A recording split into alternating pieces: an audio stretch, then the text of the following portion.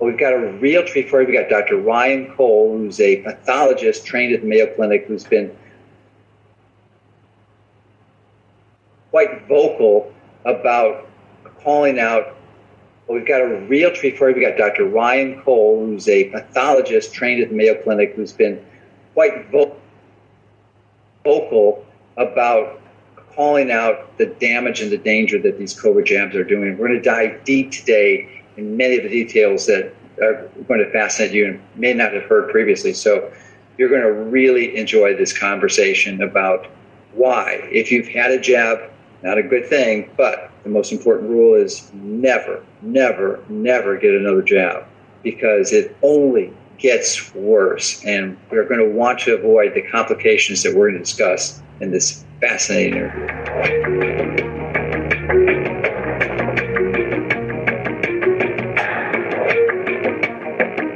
My big concern came very early when they started talking warp speed, and I thought, wait a minute, you can't vaccinate against coronaviruses. This family of viruses is not amenable to vaccination based on mutation rates. So my concern was very high early on.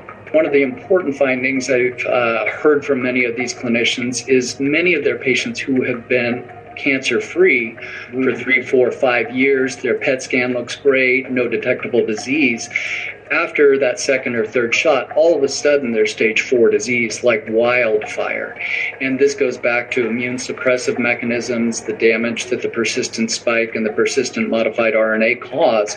So aggressive cancers very quickly are one thing we're seeing, because it's a dose-dependent poisoning curve in terms of the more spike you have circulating, the worse your immune system seems to be doing. So the number one thing is don't get another shot. Even Walgreens came out a couple of weeks ago and showed their data. Look, individuals that got shots are getting COVID at higher rates. Even the mainstream media, where they said, hey, it's looking like the boosters are a bad idea because it's immune suppressing people. I'm like, yay, we're finally making some progress and getting traction in the mainstream, where at least the narrative is cracking. There's a crack in the dam and it's starting to leak, and hopefully it'll rush forward and people go, whoa, this was a bad idea. Let's stop this chaos. I think going forward, as people are starting to wake up and part of this narrative is cracking, let's come back together. Let's communicate. Let's be kind. Let's help each other get back to more of a loving, peaceful, communicative society. Welcome, everyone. This is Dr. Mercola helping you take control of your health. And today we are joined by Dr. Ryan Cole, who is one of the thought leaders and people on the front line with respect to opposing the fraud of the COVID narrative. So we're delighted to have him today, and his background. I try to summarize it to 2 sentences, because most of the people I talk to, including me, have backgrounds that are pages long. So we like to highlight the most important ones. And for Dr. Cole, it would be that he is well trained as a pathologist. He's a graduate of the Mayo Clinic program, and has done some postgraduate training. I think his specialties in immunology and virology, which gives him special expertise to give his insights on this in this area. And then additionally, which may be one of the most important characteristics, is that he has his own business. In 2004, he started his own company, which gives him the freedom and the flexibility, unlike many, maybe probably most, and he can comment on this directly, of the other academic pathologists or people in leadership who are employed, and if they said a fraction of what Dr. Cole is saying, they would lose their job. And most choose not to lose their job. So he's gotten the freedom, the flexibility to do that because he's self-employed. Like me, I'm self-employed, so I'm in the same boat. I started my medical practice, but really shifted over to the website 25 years ago. So I'm really excited to discuss some of what Dr. Cole's been finding and expand on, and I've got a bunch of good questions for him. So welcome and thank you for joining us today. It's an honor to be here with you, Dr. Mercola. Thank you for the opportunity. Yeah, and what I neglected to mention, this is the first time I've met Dr. Cole, and I guess he knows of me. He's been following some of our health recommendations earlier, so he's really fit. He's committed to a healthy lifestyle, and he basically obviously he's lean and fit, and he doesn't need to do resistance training because he has a 25-acre, that's a lot of acres, folks, organic farm, and he has a lumber mill on that, so he's a lumberjack of sorts, so he gets a lot of good workouts. So, all right, well, let's go into, actually, I'm going to ask you a question right off the bat, which I should have asked you before the record button, but you're one of the thought leaders for sure in this, and I'm just curious, and there is no right or wrong answer in this, but you can answer this later, as to who you think, I just want you to reflect on as we're talking, are the top 10 people that you would put in your group with respect to those who understand this and are brave and courageous and sharing information out there in the front line doing it. So, because you're a bit better networked than me, you're in the travel circuit, I'm not.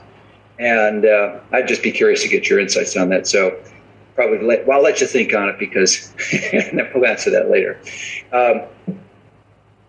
So I guess we could probably start with your journey, given your background, maybe walk us through when you first became aware of this and decided to take a stand, and was there any hesitation or concern about taking the outspoken positions that you have?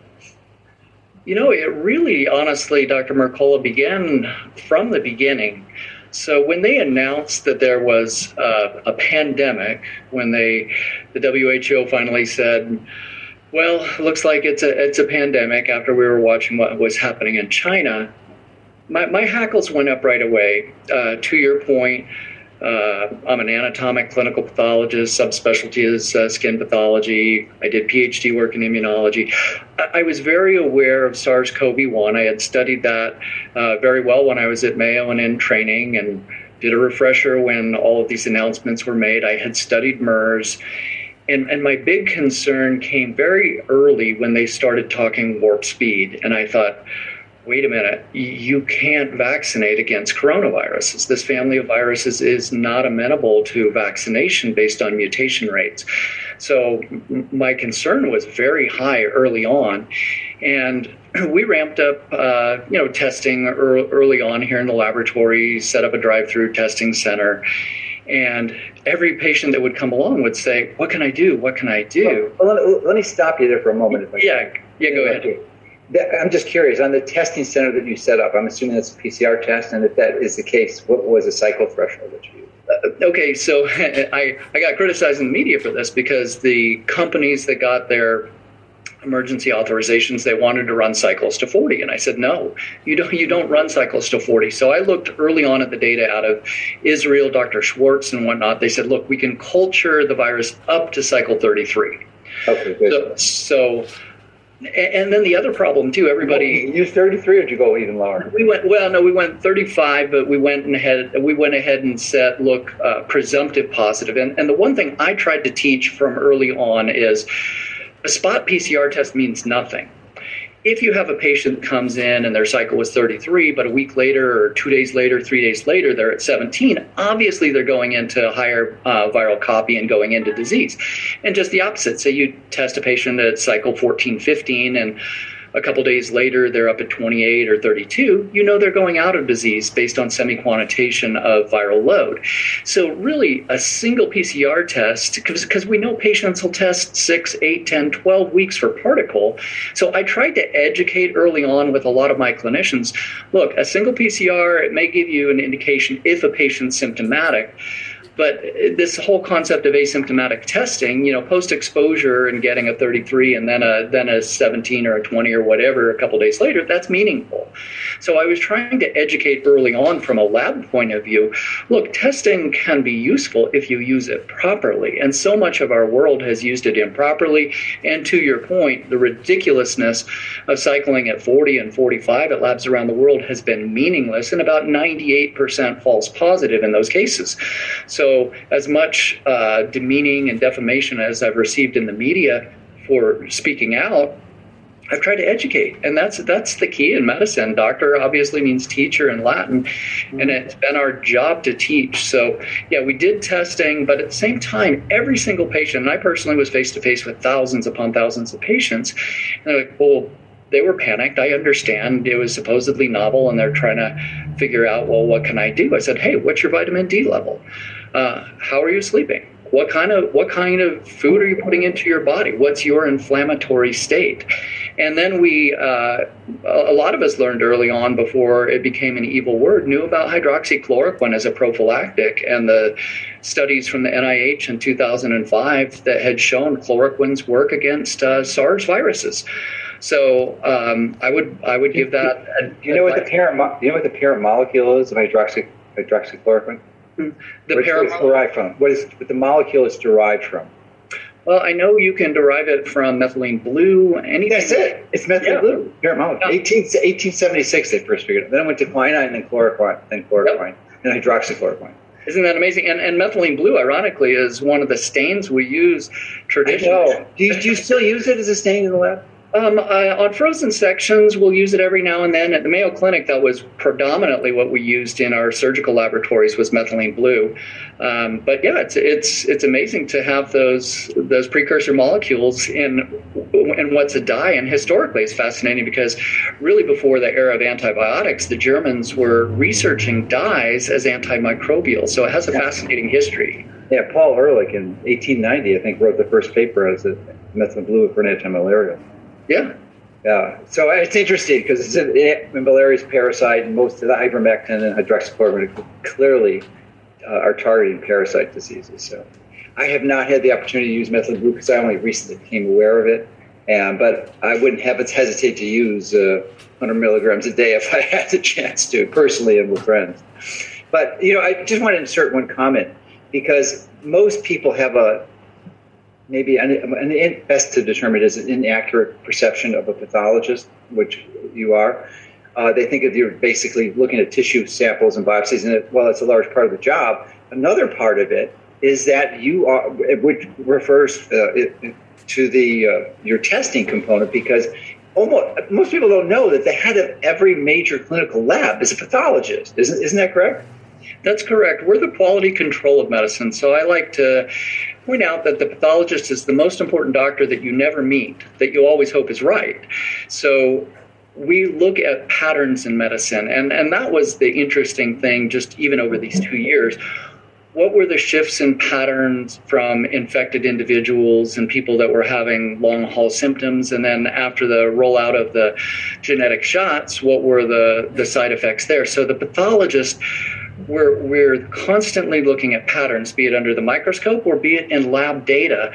So we're looking at those blood reports. We're looking at what's out of range on blood reports. We're looking at microbiology. We're looking at molecular biology. We're looking at cultures. We're looking at pap smears. We're looking across the board at, to your point, those clinical parameters in addition to tissue biopsies. And so those tissue biopsies certainly are bread and butter of the daily flow of the office here. But at the same time, my busy technical staff, I have 70 employees. If there's a blood smear that looks unusual, they bring it to me. If there's some parameters on a test that look widely out of range, they bring it to me, and I call and talk to the clinician, literally that doctor to the doctor. So we have a consultation practice with the clinicians so that they can I can help them understand what's happening with their patient, and then they can make those clinical decisions going forward. So of those 70 employees, I'm curious as to how many of them are pathologists like yourself. I have one associate pathologist, and then I have multiple master's trained laboratory technicians, many bachelor's trained lab technicians. So there are 2 pathologists in the practice right now. And Dr. Morey has been a godsend, I'll tell you, because you couldn't travel without him. Oh yeah, no, he's a wonderful young associate, and he's also a triple boarded pathologist. So he's very well trained as well. And speaking of that, well, what is the status of your certifications because of your stance against COVID? That some of the credentialing organizations that you're boarded in have taken action against you. This has been really a battle, shall we say. for speaking science. It's a war. Hey, it's a war. Okay. It's a war. But yeah, I mean, I've been attacked. I have 12 state licenses. I've seen 500,000 patients diagnostically in my career through the microscope. So I have a long track record of diagnostics. I have not had a patient care complaint against me in 26 years of being a physician. I still don't. And this is what's fascinating. So of those 12 licenses, 4 were under attack, 3 are still under attack. Not a single patient care complaint. All the attacks against me have been political complaints to boards of medicine, which is not legal for them to do. Can you disclose the states? Yeah, you bet. State of Washington, I have one pending still in the state of Arizona. I think that one's finally fading, and one in the state of Minnesota. And again, not a single one of those complaints is from a patient. So I'm surprised that California and New York weren't part of it. Yeah, well, I don't have a New York license, so I did do part of my training at Columbia in dermatopathology, but thankfully, no, I don't have a complaint there. And California, I do have a license, and I've stayed quiet in the state of California, thankfully. After this, maybe somebody will attack me politically. And then the egregious thing was ex parte, without me being present, without even sending a certified letter, the College of American Pathologists removed my fellowship status, which is defamatory because I went back and found their complaint and looked at what they did, and I actually have a wonderful defamation lawsuit against them because everything they did was anti-scientific. They don't like what I'm sharing. Is that even legal? I don't think so. It's like saying you graduated and completed training and then taking it back when you're certified by them. They can't. I'm a fellow of. I was a fellow of their college. They removed that fellowship, which again I have a wonderful lawsuit against them. So they can either restore it now or just pay me a big check down the road, one or the other. Thankfully, it doesn't seem to impair your ability to operate in your business and revenue for yourself and your family. So I'm still I have lost half my business, to be quite honest. Oh, you have? Really? Oh, yeah, because I did not know that. A couple of the insurance companies, because of my quote unprofessional behavior for simply sharing science, and again, they'll attack the individual. They won't attack the science because they can't.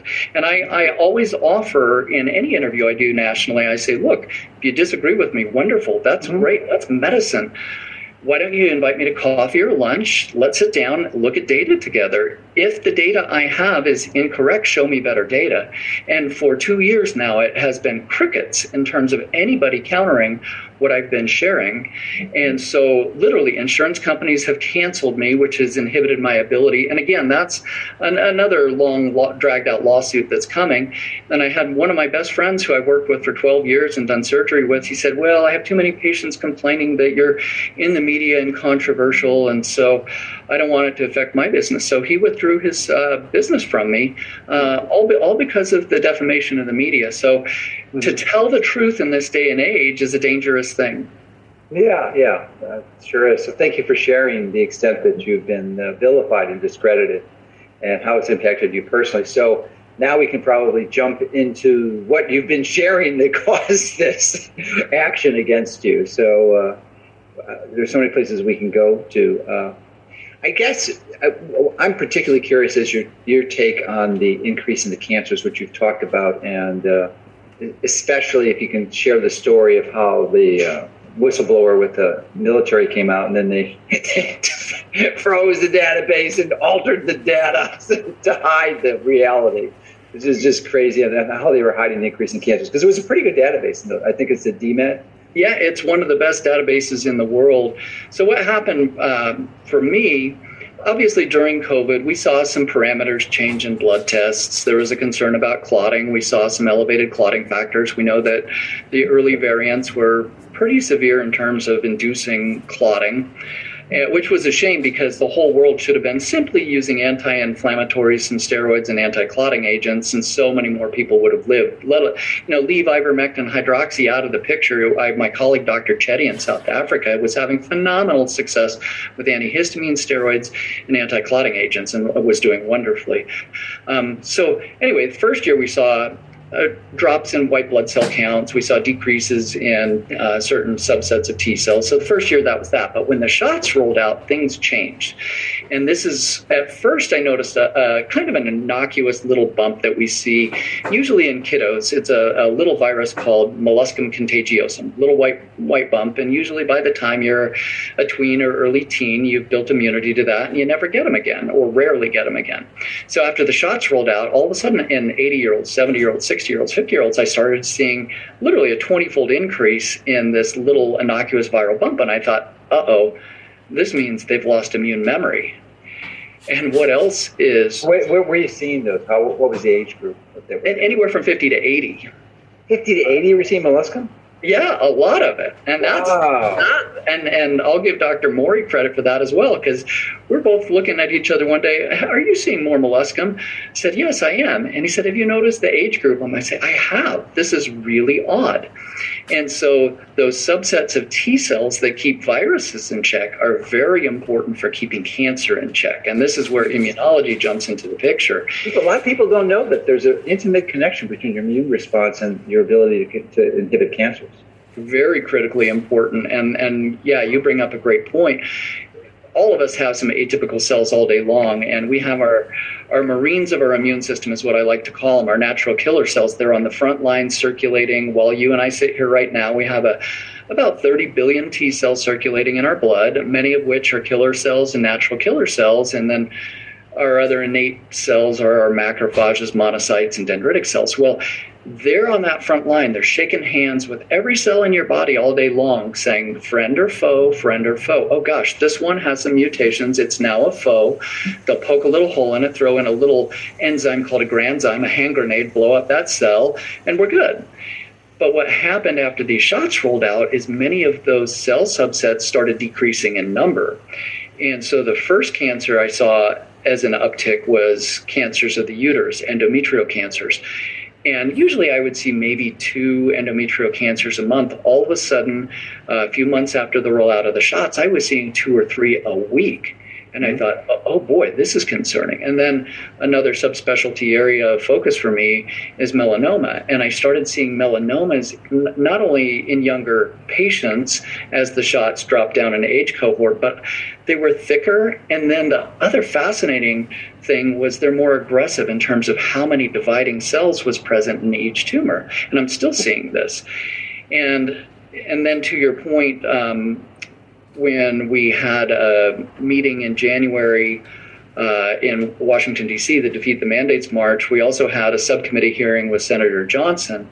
And at that subcommittee hearing, there was a whistleblower that came forth with the Department of Defense Military Epidemiology Database, which is one of the most pristine databases in the world, because our military wants to know on a weekly basis what's happening in terms of threat assessment to the troops. Are we seeing more of this disease or that disease? Is there like a new toxic hydraulic fluid? Or, they're looking for signal. They're trying to find signal in the health of the troops. Well, they noticed that there was a large uptick in visits for cancer. And it corroborated what I had been seeing statistically. And then a week after this important hearing with Senator Johnson, the Department of Defense froze that database. And then a week later, the data was all changed. And that's what was really shocking. And I think this is basically fraud to the level of Watergate in terms of somebody behind the scenes and then the private company that actually manages that database. They manipulated it. They absolutely manipulated it because... And the interesting thing is with time, people forget about it. Oh, right. They don't ever remember it, and their only risk of exposure is right at the time around the incident. Yeah, and we'll be like elephants. We won't forget. Thank you so much. We'll bring this forward because it's so critically important. And I don't want people to be scared. So when you say, there's an uptick in cancer, so say there's 1 per 100,000 colon cancer in the population every year. So now after the shots, let's say there's 2 or 3 per 100,000. Well, that's 3 out of 100,000 people. So that's not like a ton of people, but it's still a 200-300% increase. So It's the same issue that the drug companies use. They confuse the people with relative and absolute risk. So we can use the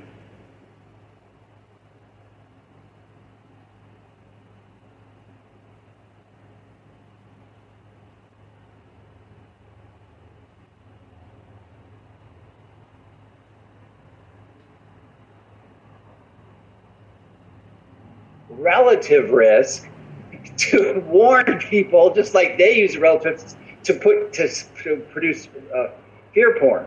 Correct. To motivate people to their actions. Correct. And then beyond that, so as you know, and we've chatted about, I've been traveling the country and the world quite a bit, trying to help in different legislatures, trying to get different legislation passed. I've been doing educational sessions with the Global COVID Summit around the world. And wherever I go now, I have doctors approach me, and nurses as well, saying, look, what you're saying, we've been seeing. So I was having a conversation with a chair of a large oncology department in Tallahassee about a month and change ago. And he said, I usually see an aggressive brain cancer in a young patient maybe every decade. After the boosters rolled out, he saw 5 astrocytomas, 5 aggressive brain cancers in 1 month. Then I'm in Jacksonville the next day having a conversation with a family doctor. He said, gosh, it's strange. I usually see a kidney cancer in a young patient every decade or so. I've seen 5 in the last month. Then I was in the UK a couple of weeks ago. I had a doctor from Ireland who's been practicing, family doc, GP, been out in the country for 36 years. And he said, I have seen more cancer in my young patients ever since the shots rolled out in the booster than I have ever seen in my entire career. Same thing, a nurse that works emergency department in the UK. Not only the heart inflammation in young children, but cancers in young patients and aggressive leukemias. So everywhere I go, I have doctors confirming observationally, if it's here or there, then it's anecdotal. Those anecdotal reports are 50 to 60 times, not 2 or 3. That's 50 to 60x. Correct.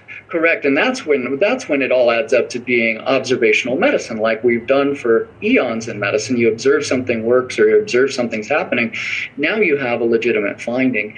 And what frustrates me is really it would be very simple for HHS and CMS to go into their database and reveal to the American population. Maybe we could do this through FOIA. I don't know. Maybe we'll talk. Yeah, exactly. I know you're laughing for the same reason I am.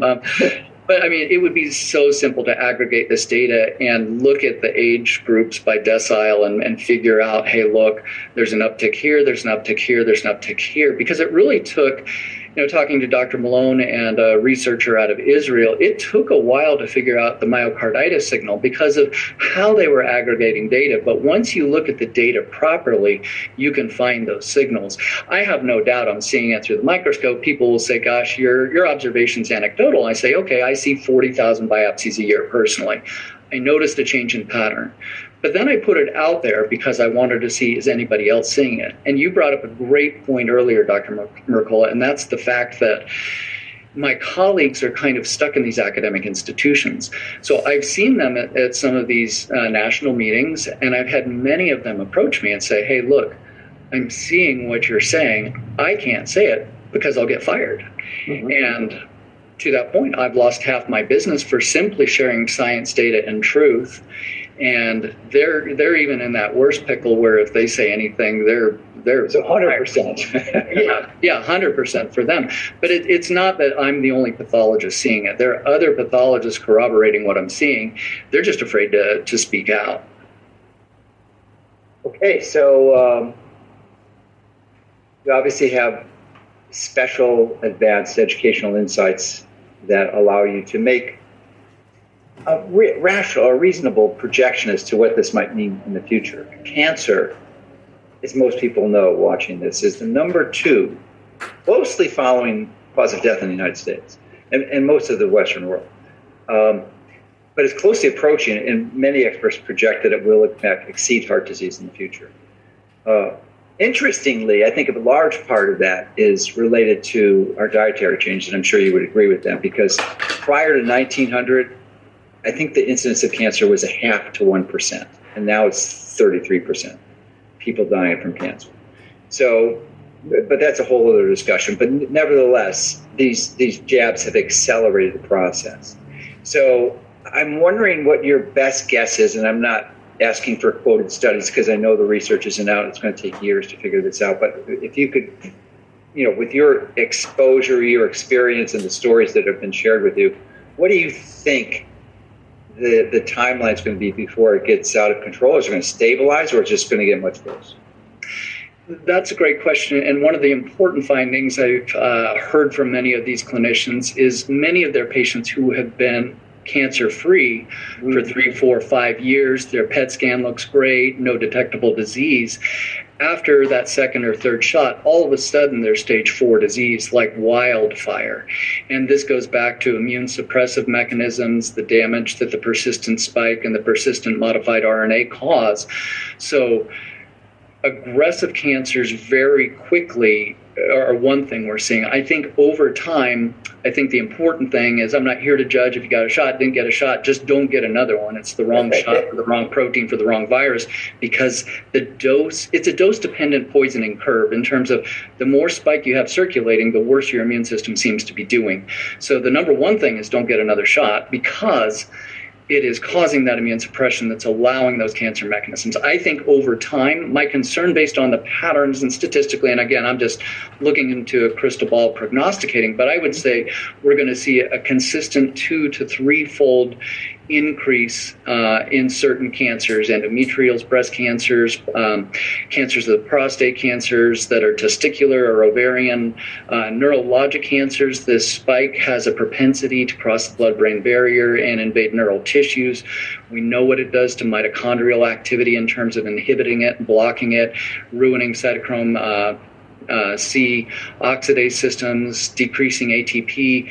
Cancer is a hypoxic state when you don't have good cellular activity and cellular respiration and hypooxygenation. You end up with mechanisms that can induce more aggressive cancer. So I think at a minimum of 2 to 3-fold, I think we're going to continue to see it at least over the next year or two. I can only hope that the immune system can normalize and we come up with enough interventions and treatments that will reverse some of this, what some people call spikeopathy, or the different diseases that are being caused by this persistent spike. I don't know is the honest answer, but that would be my projection based on what I'm seeing. No one knows. Nobody knows, yeah. It's just an educated guess. So that's interesting to know. So more than likely, cancer will exceed heart disease in the relatively near future. I think so. Yeah, so I think so. But at the same time, to your point, heart disease, we know that this spike causes a lot of clotting. I mean, here's some of the postmortem clots that are just giant, jelly-like. What's the longest one you've seen? About 2 feet. Oh, jeez. Wow. And they're just thick, rubbery clots, and we know we've seen a lot of microclotting with and these are all in the veins? Or there's some?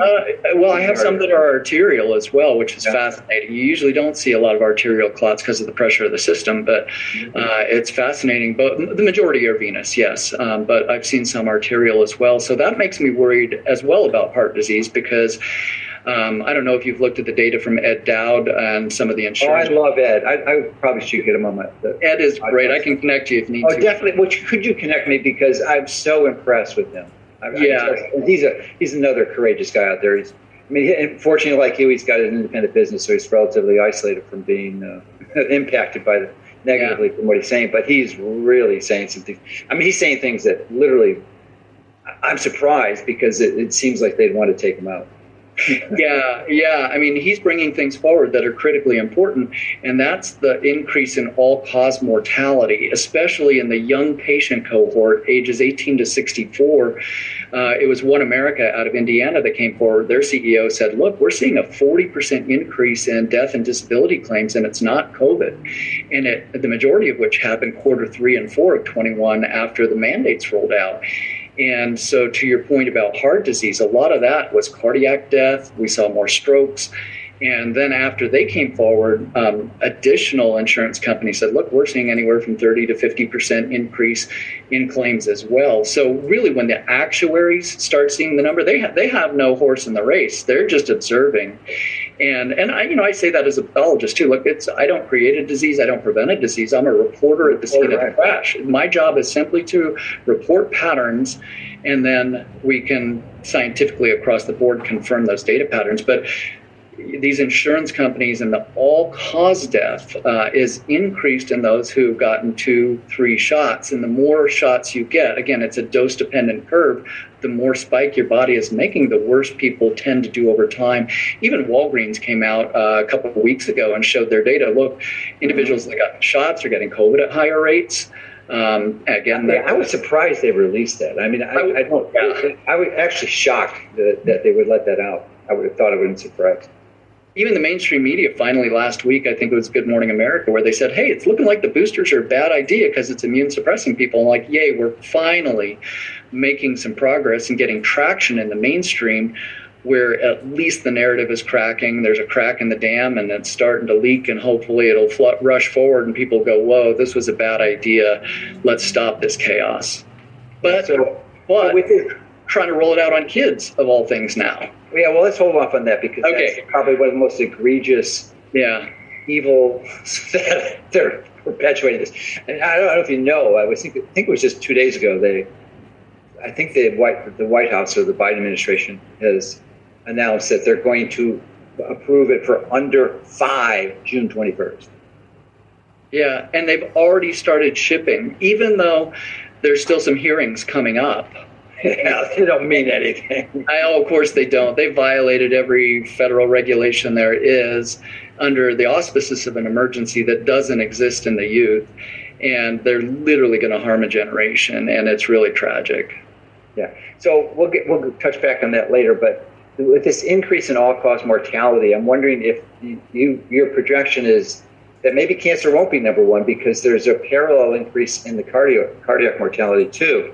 So do you think that they'll kind of parallel go up together, and we'll have, essentially that there won't be a difference because they're both going up simultaneously? I think so. I think we're going to see a simultaneous increase.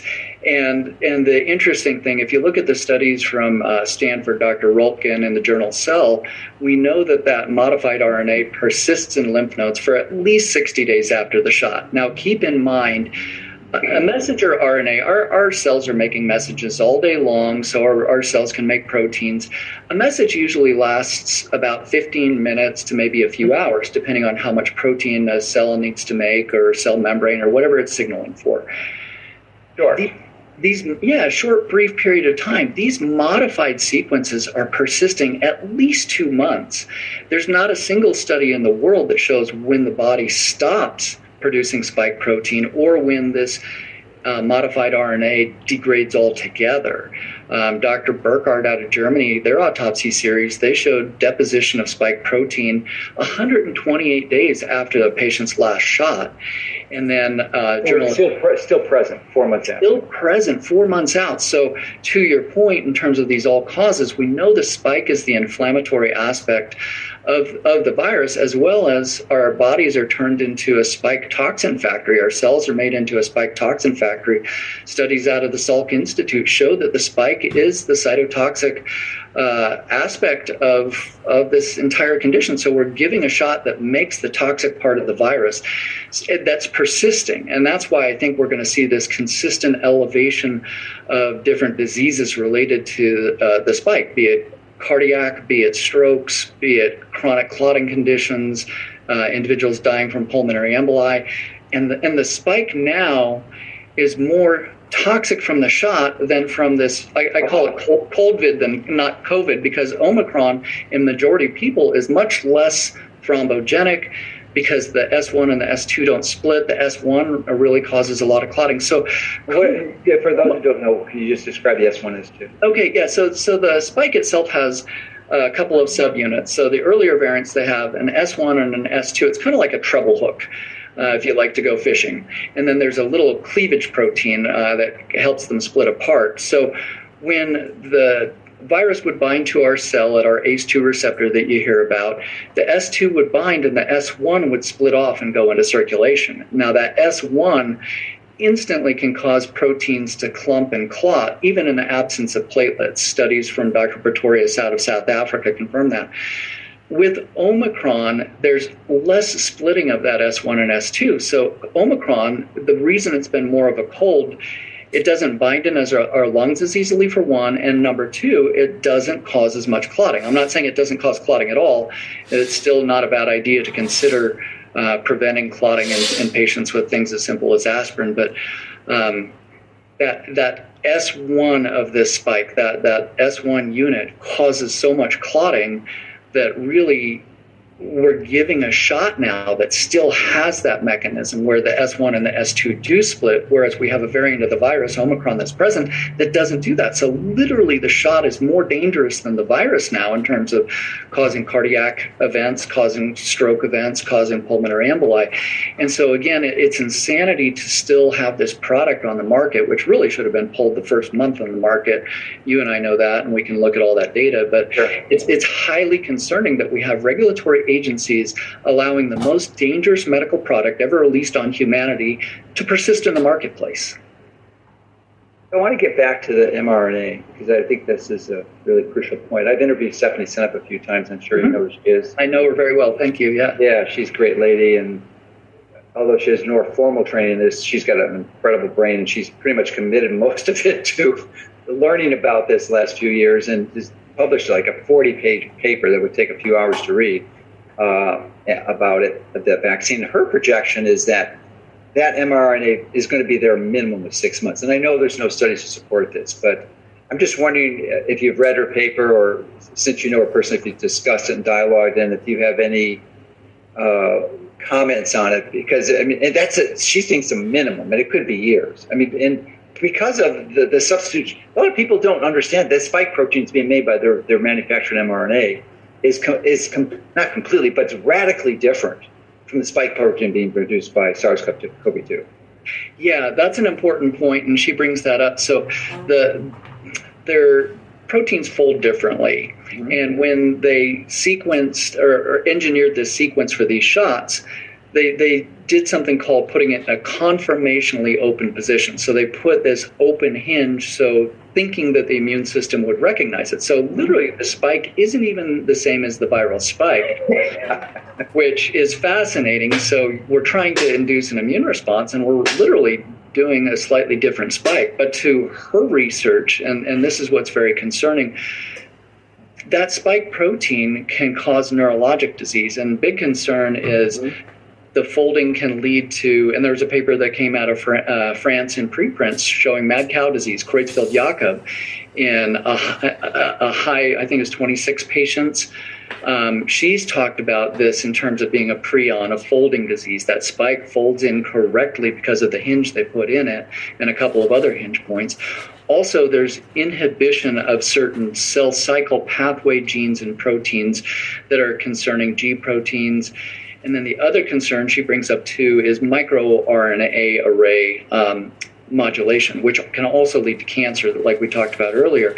So can you break that down a little bit? Is this the microRNA that is an artifact of the manufacturing process? Correct. So these aren't pure products, and I think this is a very important point. So when Pfizer submitted vials to the European Medicines Agency to look at purity, and any product you're going to release onto the market, you want it to be pure. 98, 99% pure. Most products will have some impurities, but they were in the 50% range, which means you have a lot of fragmented sequences of mRNA that don't have a stop or a start codon. They're not coding for what you think they're coding for. They're coding for other tinier, shorter fragments. Are those mutagenic? Probably. We don't know. Can those reverse transcribe into our own DNA? Studies out of Sweden and liver cell lines show yes, they can.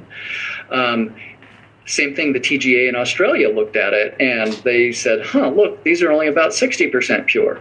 So the really important aspect here is these aren't pure products. They're not pharmaceutical grade. Oh my gosh, no. And I have a colleague that he's brought an FDA drug to market. It took them 7 years to dial the manufacturing process for his product. So to ramp these up at warp speed was completely illogical, because you can't, and at levels of billions of doses, There's no way any of these products are pure. You look, Japan rejected 2 million vials of Moderna because of debris and glass and gaskets and metal. Same thing that J&J, that manufacturing facility out of Baltimore, they threw millions upon millions of vials away. So really the question becomes, is there anything pure coming out of any of these factories? Yeah. And then when they manufacture, they can't spin and agitate these. And so you get all these lipids that collect at the top of these big vats. And so now you get batches that get out into the marketplace that are, some are hyper-concentrated and some are hypo. And so you don't know, it appears about 5% of the batches are responsible for about 80% of the harms, because I know there have been groups that have been basically tracking how bad is my batch, and they're trying to figure out, because of the poor manufacturing, and it's not like they're making these all at one facility. They're making them willy-nilly at so many places in so many ways, very impure, and those impurities can lead to all these other things we're talking about as well. Yeah, so this not necessarily a conspiracy to target certain populations. It's just an artifact of the manufacturing process. Yeah, for the most part. I mean, there are some aspects of what that spike will bind to. Certain populations have higher levels of ACE2 receptors than other populations.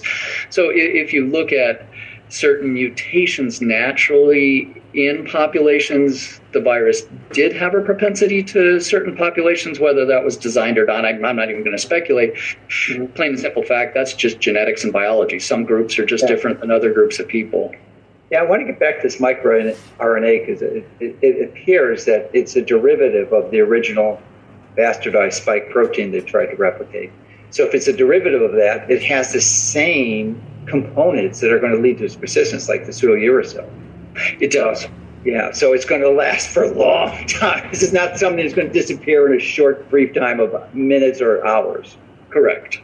Yeah. Correct, and that's the concern. So in normal RNA you have uridine, and in these, in order to stabilize it, they used a pseudouridine. And when Carrico and Weissman came up with this in the early 2000s, they made the observation: look, if we put pseudouridine in the sequence, it evades the immune system. Well, they said that thinking this was a good thing. Well, there's a reason 20 years later there was never a successful mRNA product brought to market. There was a reason Moderna was 0 for 8 bringing a product to market, because the persistence of these synthetic modified RNAs with this pseudouridil that persists caused too many problems in the animal trials. It caused too much autoimmune disease. It caused too much mutation. And even Borla and Pfizer, Borla said to his scientists, why are we using an mRNA shot? We've only been working on this for 2 years. And literally the CEO of Moderna a couple of years ago said, well, we have no guarantee that lipid nanoparticles will be safe in humanity.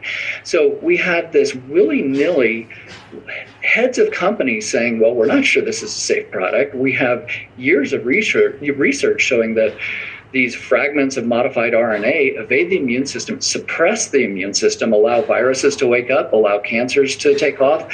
We knew from a research point of view that these were unsafe. And to your point now we have fractionated sequence of a modified RNA that doesn't break down, coding for things other than a complete spike protein.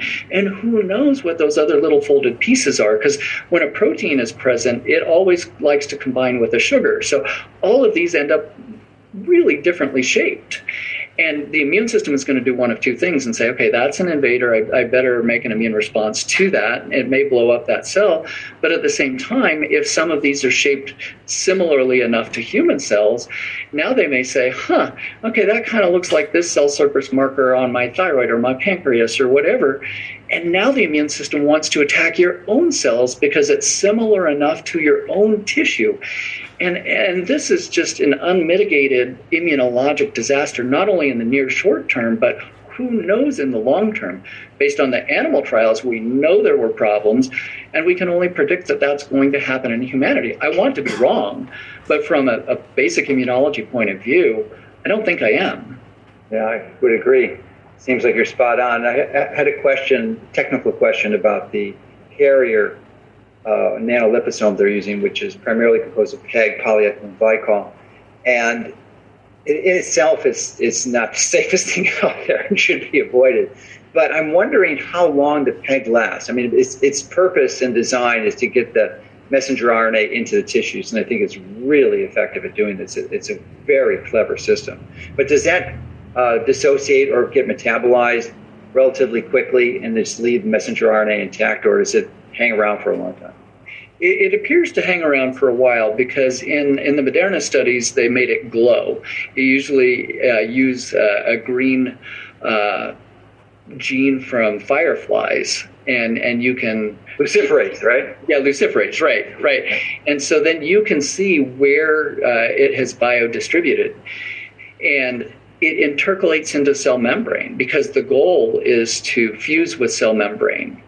And so they put multiple lipids together, two of which, if you look at the Acuitas data, literally on these lipid nanoparticles, Acuitas is out of Canada. They make, I think, about 40% of the world's lipid nanoparticles for research. But it says in their data sheets, it says for research purposes only, not for human consumption.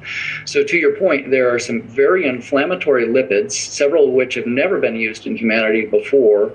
The polyethylene glycol, another reason they put that in is it keeps the mRNA from degrading because you have to keep these supposedly at very cold temperatures, which they changed the criteria on that down the road as well. Another problem with polyethylene glycol, so the PEG 2000 that they use in these, because of cosmetic products and other food products we've used over the years, about 70% of individuals already have antibodies against polyethylene glycol. When you see these acute anaphylactic reactions, and there have been thousands of people that have died acutely from these shots, it's because within minutes, right? Or within hours. Minutes, yeah, within minutes to a few hours, they're unfortunately gone, and that's because they're already allergic to polyethylene glycols. And so when we're using this very inflammatory lipid nanoparticle combined with other lipids, and they make it a positive charge, your cell membranes are made of fats.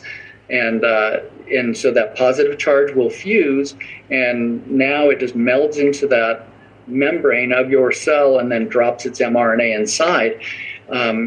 It's very inflammatory for one, but two, we don't know how long that's going to persist. Probably months. Thankfully, the dose is small compared to the mass of your body, but it's still very... the problem with lipid nanoparticles, you probably heard me and some of my colleagues say, it's like garlic. It goes everywhere. So they advertise they're going to give you a shot in the arm that stays in the arm. No, this lipid goes into the circulation, can go to the bone marrow, to the brain. In fact, lipid nanoparticles were originally designed to carry chemotherapeutic agents across the blood-brain barrier into the brain.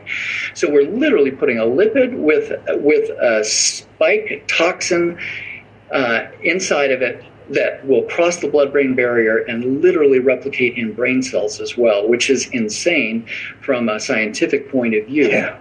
So here's the problem. The lipid nanoparticle plus an mRNA really is the nuclear bomb. It's this platform that's never been proven before in humanity, never been proven safe, and now the pharmaceutical industries are working on 30 different shots, influenza, RSV, TB, HIV, et cetera, thinking they have carte blanche. Look, we did it with this, we can do it with that. They don't have 5 or 10 years of human safety data at all. This is yes, it's dangerous for COVID. As a COVID shot, this gene-based shot is dangerous. But now they think they're going to do it going forward. So now next fall, you may hear, gosh, we have your new flu shot already, and it's a lipid nanoparticle plus a sequence. Oh my gosh, no. Because that lipid nanoparticle is like garlic. It will diffuse and go anywhere. Somebody's cooking garlic in the kitchen with butter. Everybody in the house knows somebody's cooking garlic. It diffuses everywhere. This lipid nanoparticle goes to the ovary. It goes what size is an apple? It's under 100 nanometers, isn't it? Oh, yeah, very, very, very 40 bright. or 20? Yeah, I think even, some of them, they vary in size. Interestingly, I've looked at some under the microscope. They're very small, and they vary in size, and some of them congeal, and some of them stay tiny. Wow. But because of the fatty nature of them, they will go to any cell in the body, and they will carry their little mRNA and fractionated mRNA package to any cell in the body. And that's the biggest concern is now it's turned any cell in your body to potentially a target. And this is an important paper that came out of the European Journal of Immunology just about a month ago, Dr. Hageman. And there's a condition called antibody-dependent cellular cytotoxicity. So what that means is that sequence gets into your cell, whichever cell in whichever part of your body. That cell now becomes the spike factory, and that spike is on the surface of your cell. Now your natural killer cells that I talked about earlier say, we better blow that cell up. So now because there's that cell that spike on the surface, your immune system will destroy your own cells. And this is another one of the detrimental effects. Which is another term for autoimmune disease. Yeah, exactly. Self-attacking self.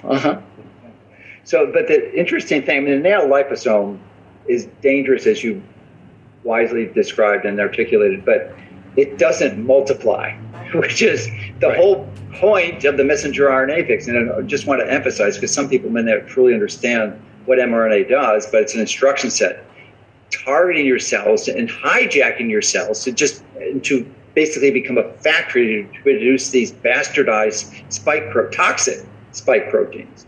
And that may go on for a while. So even though the liposome or the nanoliposome has some toxicity, it seems the messenger RNA is probably the bigger culprit because it multiplies itself exponentially. And that's a great point you bring up, because in studies we've shown that modified RNA will produce more spike than a natural infection itself. And to your point is exactly correct, that lipid nanoparticle isn't going to replicate. But gosh, once that sequence gets in your cell, that's going to replicate. And it's going to replicate at high copy. And it's going to make high copies of that, to your point, I like the term bastardized spike protein. Yeah. Or even a better term is a bastardized bioweapon, because the original spike protein was a bioweapon. That's well documented, and now they made it worse and put it in your body.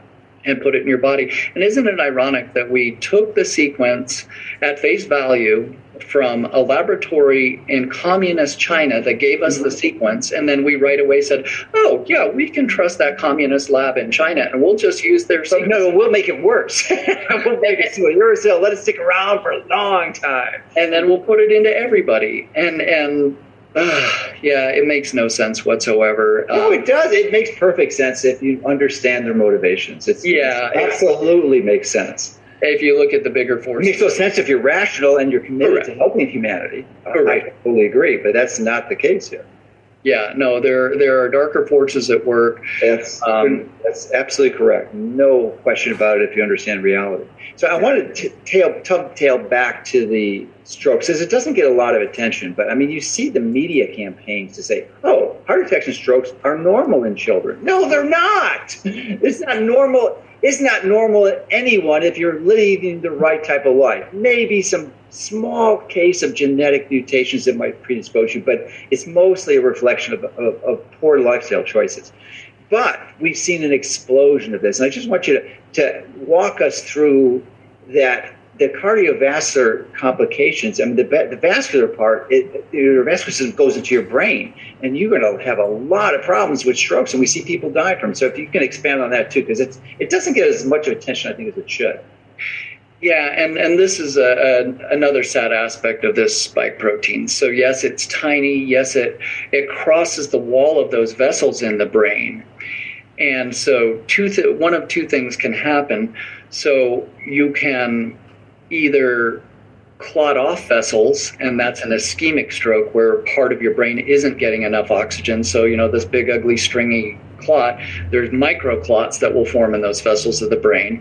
That'll choke off circulation, and then tissue doesn't get oxygen. Well, another thing happens as well, and this was more with the J&J, and there's something called vaccine-induced thrombotic thrombocytopenia, where all of a sudden this VITT, so like you heard about this cavernous venous clotting that wouldn't happen. So you have this one big area under the skull where you don't have valves. And so the blood slows down in these areas. It'll tend to clump. And now you've got a big clump of platelets making a big mass you start to consume your platelets to where they're all just formed globs all over the body. Now you don't have platelets to stop from hemorrhaging into your other tissues. So that's another mechanism of stroke. One, you have that ischemic or oxygen-starved stroke from a blockage. Another, you don't have enough platelets in your body that now your blood can just weep literally through the vessels, and you have blood pouring into tissues. So the spike protein goes to the brain. The spike protein causes inflammation in the brain. The spike protein gets into the mitochondria in the cells of the brain, causes inflammation there. So in addition to the strokes, you also get this brain fog in many, many patients. And that's because you've induced inflammation in the neural tissues. So that's not a stroke per se, but you can get really severe, like seizure disorders. I got a message from a colleague the other day saying, hey, how much epilepsy are we seeing? I have an F-16 pilot who's got his second shot and now has seizures permanently. Is that, you think that's the mechanism for all these video testimonials we're seeing for the people who are just shaking uncontrollably? I do. I think that spike, because, again, that fatty membrane, your neural tissues are rich in fats. And I know you talk about this, healthy fats versus bad fats in our diet. Oh, yeah. It's a big focus of mine recently. Because of neural tissue, it is really fatty. And so that charge on that lipid nanoparticle that's positive, it loves fatty tissues. And so it will hone to neural tissues.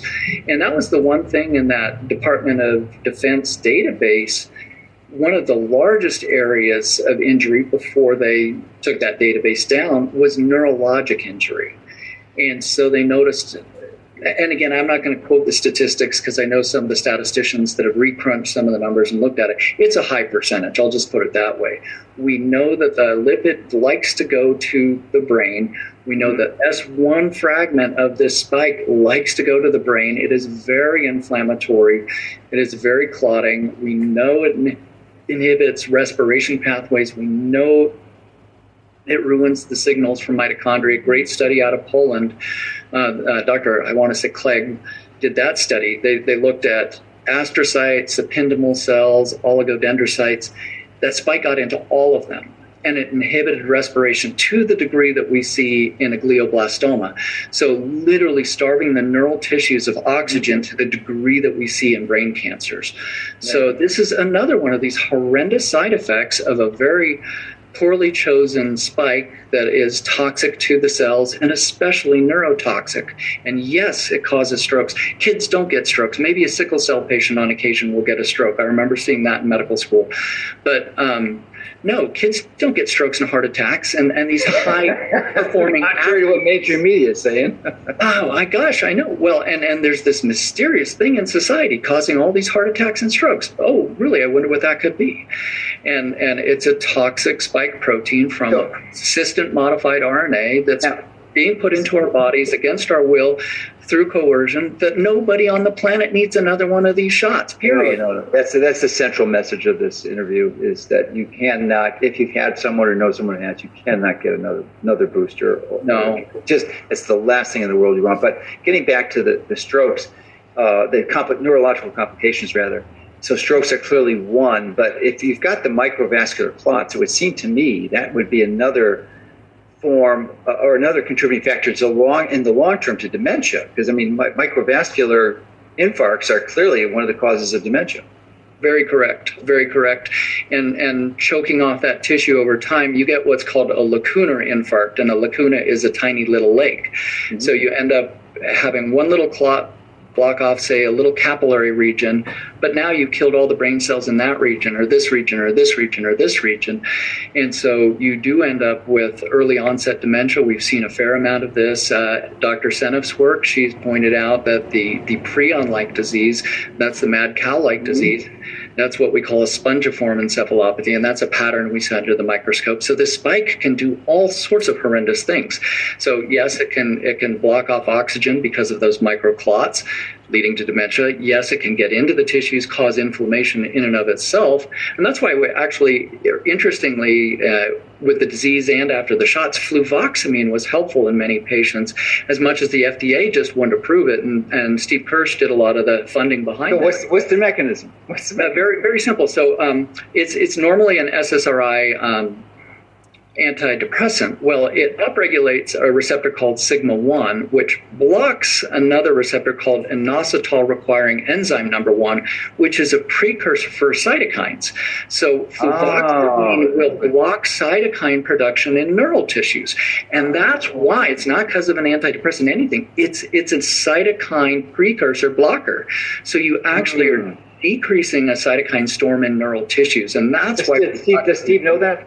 Steve does, yeah. He and I have had many conversations, and I've kind of gone through that mechanism with him, and that's why it works. And that's, this is the important thing, is why one uses fluvoxamine. There's other SSRIs, but this mechanism is very specific to fluvoxamine. So some of these patients that are having this inflammation from the spike being present, it's a tough to tolerate drug for some people. It makes some people anxious and agitated. But if you can tolerate it for 2 weeks, you can really tune down those inflammatory pathways in many patients. I'm not going to say everybody, but I've seen it work in many patients. Yeah, I'm not a big fan of drugs, and although it could work, I would use it as a last resort. Although I am a fan of methylene blue, as I mentioned earlier, the first drug ever discovered, initially a textile dye to color blue jeans, but rapidly became used. And you also mentioned the mitochondrial compositions. And I think the damage to the mitochondria and mitochondrial respiration is probably one of the leading contributors for fatigue. And I want to connect that because the methylene blue at about 15 to 20 milligrams a day probably would go a massive long way to solving many of these issues. To me, anyone who's gotten it or suffering it, I mean, it's obviously the sooner the better, but it's sort of a substitute for hyperbaric chamber, which also produces improvements in those with acute strokes. But the mechanism is really similar, that you radically increase the mitochondrial improvement of the mitochondrial respiration. You're literally helping bypass one of the steps in the electron transport chain with methylene blue. I mean, that's why even in cyanide poisoning patients, you can bypass one of those. Oh yeah, it's a WHO approved drug. It's like in most emergency rooms. Yeah, and so that methylene blue, to bypass the loss of respiration, can help in that mitochondrial repair. And to your point, I think hyperbaric oxygen is underutilized. So you add methylene blue plus hyperbaric oxygen therapy, I think you're going to help a lot of patients. And there's one more addition to that protocol. You know what it is? You'll have to remind me. Near infrared light. Oh, yes, near infrared. Yeah, because it also works on cytochrome 4, and it's magnificent. And it also increases melatonin in the mitochondria where you need it, so it decreases reactive oxygen. Yeah, intracellular melatonin. That's one. Well, intracellular inside the mitochondria where you need it. Because it's a phenomenal antioxidant within your cell. That intracellular melatonin helping inhibiting breakdown process. Ryder calls it subcellular. Yeah, and it's one of the best ways to get it is get outside. Most people don't go. Oh yeah, you are spot on. It's free. It's totally free, and it will penetrate 8 centimeters into the skin. I mean, through skin, through bone, through muscle, into neural tissues even. So get outside, get that near infrared light during the proper hours of the day. Yeah. And if not, get into a sauna where you can get near infrared light. Oh yeah, you can do it. Well, that is correct. You're spot on, but only less than 5% of saunas have near infrared light. Almost all the saunas in the U.S. are far infrared. Right. You need even to find those that claim to have full spectrum, they really don't. It's minuscule. But it's a sauna by sauna space that has specially developed bulbs, because even most infrared bulbs that are used, heat lamp bulbs, they're about 14% near infrared, but he's got a bulb he developed that's 40% near infrared, which is like crazy. It's almost the same percentage as the sun, and you can't get those. So I do those about 4 times a week. Wonderful. Infrared sauna and the sun, and then a photobiomodulation panel at night. And I personally do methylene blue about 8 milligrams to 10 milligrams twice a day, because I think it's, even when you're healthy, it's a great biohack. Yeah, it's virtually none. And the one thing I do warn people on with methylene blue is it does have some monoamine oxidase effects. So if you are on an antidepressant or another drug, you need to make sure you're careful with methylene blue. Yeah, that's the standard thought. But I interviewed Francisco Gonzalez Lemus, who's one of the top methylene blue researchers at the University of Texas in Austin, I think, and he really kind of debunked that and said it really is an issue. And he explained, I forget the details of why. I think you have to have high dose, 100 milligrams plus in order to get effect. Still, I'd have to review the notes on it, but he wasn't concerned with it. But one thing he definitely was concerned in is an absolute caution is a G6PD deficiency when you're short in NADPH. So if you've got, it's very rare, but I actually know a few people who have it, and they should not be taking methylene blue at all. Well, isn't it amazing? I mean, it's 3 simple things that you just brought up. So hyperbaric oxygen, methylene blue, near infrared light. Yeah. Two of those 3 are readily accessible. Hyperbaric. I have a hyperbaric at home. I use it probably 4 nights a week. Oh, great. That's a lot. Well, I'll talk to you after that. Okay. Yeah, I know I have to be careful with my and then there's some things you can do with respect to taking molecular hydrogen to make sure that you're not getting too much oxidation. Yeah, no, I do a low pressure. It's a soft chamber. Okay. 1.3. Then it's not as dangerous. Yeah, 1.3. I usually do a 3 atmosphere. But this is another point I wanted to bring up real quick in terms of neural damage and neurologic symptoms. So the shots will downregulate some pattern receptors in our body, toll-like receptors. So the one thing in the laboratory I've been seeing quite a bit, and many of my colleagues have been seeing, because toll-like receptors 7 and 8 are downregulated by this modified RNA and this pseudouridine, we've seen a big uptick in herpes family viruses, especially herpes HHV4, which is Epstein-Barr virus mononucleosis. So a lot of these fatigued patients, I would implore our medical colleagues, look, if you have a fatigued patient, yes, mitochondrial damage may be part of it. Mm-hmm. Some of these patients with MS-like symptoms, and we know about 80% of MS patients have high Epstein-Barr titers. Mm-hmm. Check an Epstein-Barr titer on these long-haul patients or these injection fatigue patients, because you will find that a lot of these individuals will have reactivated mono. Yeah, that's a good point. And there's several strategies I could recommend for that. One would be the nebulized peroxide, but also even increasing the dose of methylene blue if that wasn't effective. Yes. You can go to maybe 60, 80, 100 milligrams, depending on your body weight. I speak from personal experience. I had a sinus surgery 3.5 years ago, straight into septum. Went ahead and broke my nose after it accidentally, but after my sinus surgery, I got reactivated Epstein-Barr because it'll hang out in your lymphoid tissue, and it was in my adenoid. So I battled it personally on and off. So when I talk to these vaccine-injured patients, I'm like, look, I understand to a certain degree because I wax and wane in terms of, ME/CFS personally from reactivated mono. So, and I do all those things, the methylene blue, I'll do the hyperbaric, and I'll have some very good weeks, and then there are weeks I can't work the farm and I can barely lift my microscope. So I understand what people are going through from an empathetic personal point of view. But that's one I would implore doctors to look at. Look for reactivated mono because we've seen a lot of it. We know the shots and the spike protein will block toll-like receptors and allow mono to reawaken.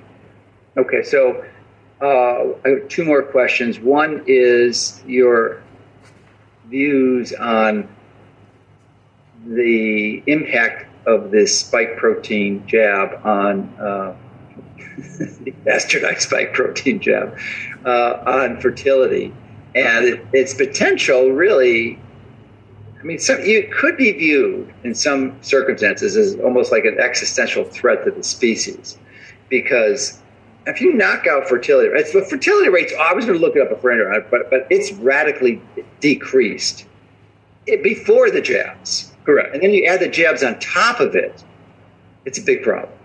Yeah, we have all these estrogen mimics in our society already through plastics and benzones and sunscreen. Oh, and guess what's an estrogen inhibitor? You know what an estrogen inhibitor is? Zinc. Methylene blue. Methylene blue. Yeah, there you go.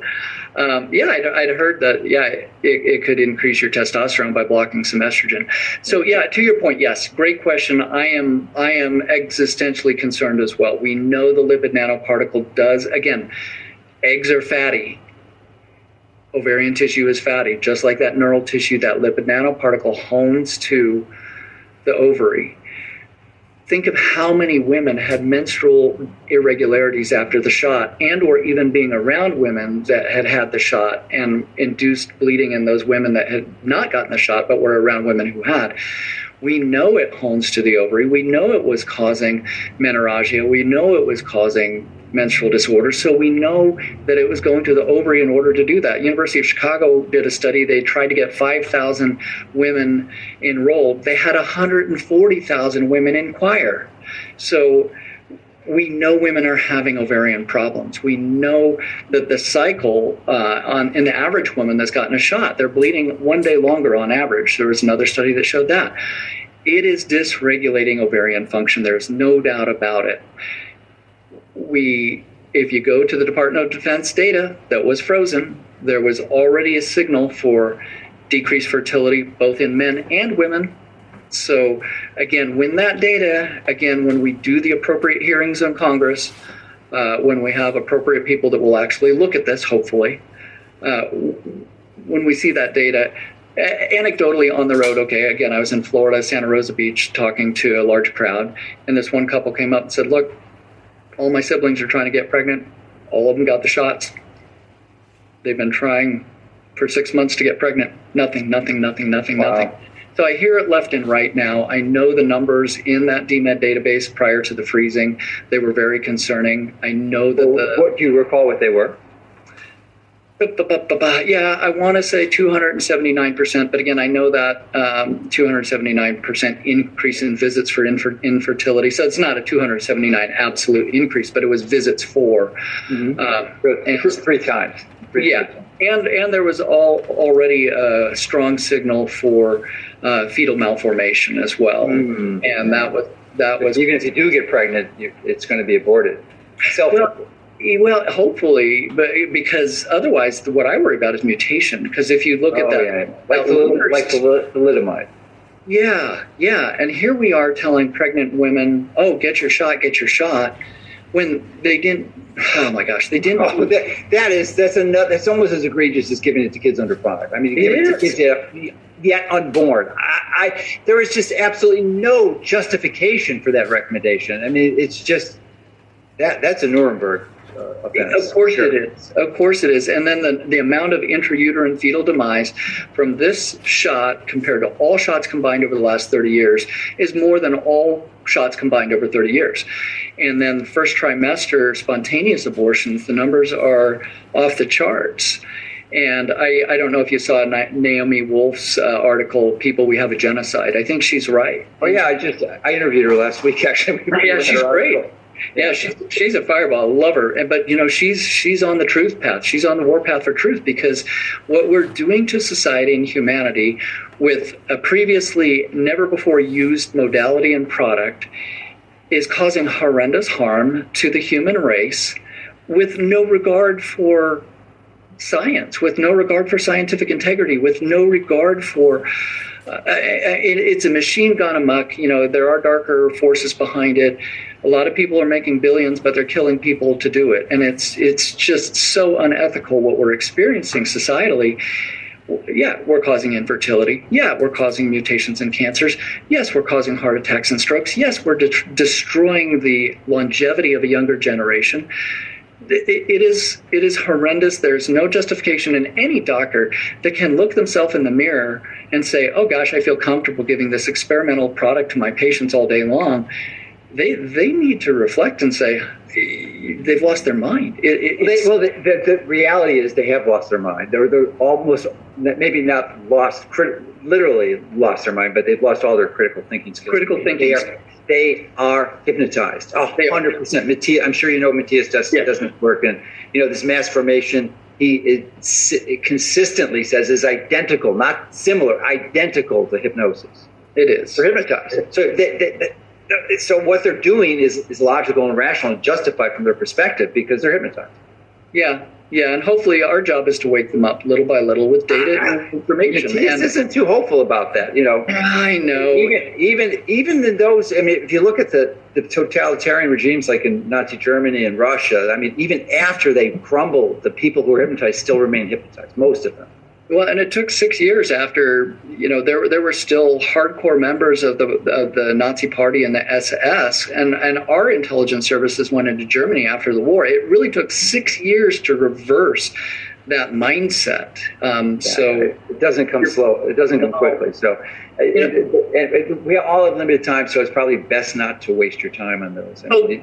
Yeah, no, we could go down. That's a long rabbit hole. I do want to bring up something real quick with all this vaccine injury. You had asked earlier who my main colleagues have been. Oh yeah, that's the final question. But before you answer that, okay, let's get your information, because you're one of the key people. I would include you in the top list. So because here's the challenge. Almost everyone that's credible in this area has been deplatformed and discredited. Absolutely. And censored. So it's not easy to find them. You're not going to find them by putting in their name in Google search engine, unless you want to find out all the bad things about them. You will not find what they're talking about. So in that measure, I want you to provide us with how someone could learn more about what you're doing and keep current on what you're finding. What's the best way to do that? Okay, the easiest way to reach me is the letter R as in Ryan, rcolemd.com, rcolemd.com. Mm-hmm. And that's where I answer a lot of these questions. And then in addition to that, I can be found at globalcovidsummit.org. We have a forum there, and this is one of the points I wanted to bring up. The vaccine injured, we have a blockchain-based forum for the vaccine injured to where you can share your experience and story, and it will never be taken down by the socials. You can't be deplatformed. So you have to type it in, otherwise Google will redirect you. But globalcovidsummit.org, go to the forum, and there's a vaccine injured forum. And that's, I can be found there. And then we're also starting up another website, basically to counter a lot of these other platforms like WebMD that are PharmaBot and whatnot. And that's going to be dmed.com, and that's decentralizedmedicine.com. Oh, nice. And I'll have a page on there as well. And a lot of people can get information from people like, Dr. Peter Mercola, Dr. Malone, me, Dr. Corey, Dr. Merrick, Dr. Urso, all these other thought leaders, Dr. Kirk Milholm, pediatric cardiologist, and his wife, Dr. Kim Milholm. These have been some of the wonderful leaders in this movement for truth and sharing science. Dr. Paul Alexander, what a brilliant aggregator of data. So all of us are part of 17,000 medical doctors and medical scientists. That's who leads this Global COVID Summit. It's not like... Is that the one? Did Robert Malone start that one? Is that his? Yeah, so I was at the founding meeting. We were basically in a dark room with... Who are the founders? Who are the founders? You, Robert? So me, Dr. Malone, Dr. Urso, Dr. Brian Tyson, Dr. Heather Gessling was there. Dr. Corey was there. Dr. Merrick, Paul Merrick? Paul wasn't there at that one. Let's see. I'm leaving. Oh, Dr. John Littell out of Florida. He's up in Ocala. Excellent family doc who's been a warrior there in Florida for truth and legislation. He's a great fighter, great friend. So that was kind of the basic group. I'm probably leaving one or two out. I apologize to my colleagues if I am, but we are 17,000 doctors strong, and it's very important that people understand that. I mean, that's more doctors than they have at the CDC or the FDA or the NIH. That is a group of critical thinking people standing up for your health, your freedom, and your right to your own bodily autonomy. Well, that's great. All right, anything else you'd like to add before we sign off? No, just I think we need to remember to be kind to each other. Oh, I know one thing. Hey, please, don't get another booster. No, okay, don't get another booster. Please don't. And I think going forward, as people are starting to wake up and part of this narrative is cracking, let's come back together. Let's communicate. Let's be kind. Let's help each other get back to more of a loving, peaceful, communicative society. I think that's... if we can forgive, obviously the things we don't want to forget because we don't want this to happen again, but, try to forgive people and try to help people come to again. Just come back together in community. I think the better community is, the better your immune health is, the lower the depression if we're back in community. I think it's important that we really try to, circle the wagons again as humanity and hopefully come back to our senses. So that's a hopeful message I would like to share. That's a good message. I'd like to thank you for sharing that, because I really believe that is the foundation. It is so easy to be angry and vicious at the egregious behavior and casualties that occurred as a result of that. But we're called to forgive, and we're called to be in love. And if you're hating them, it's going to be a disaster. And in my interview with Matthias, he shared a story that I thought was particularly interesting in that the people who survived the Holocaust, all the atrocities of the Holocaust, were the ones that held on to their humanity. Mm-hmm. Yeah, so that's what we're called to do. We're called to be the light. We're called to forgive.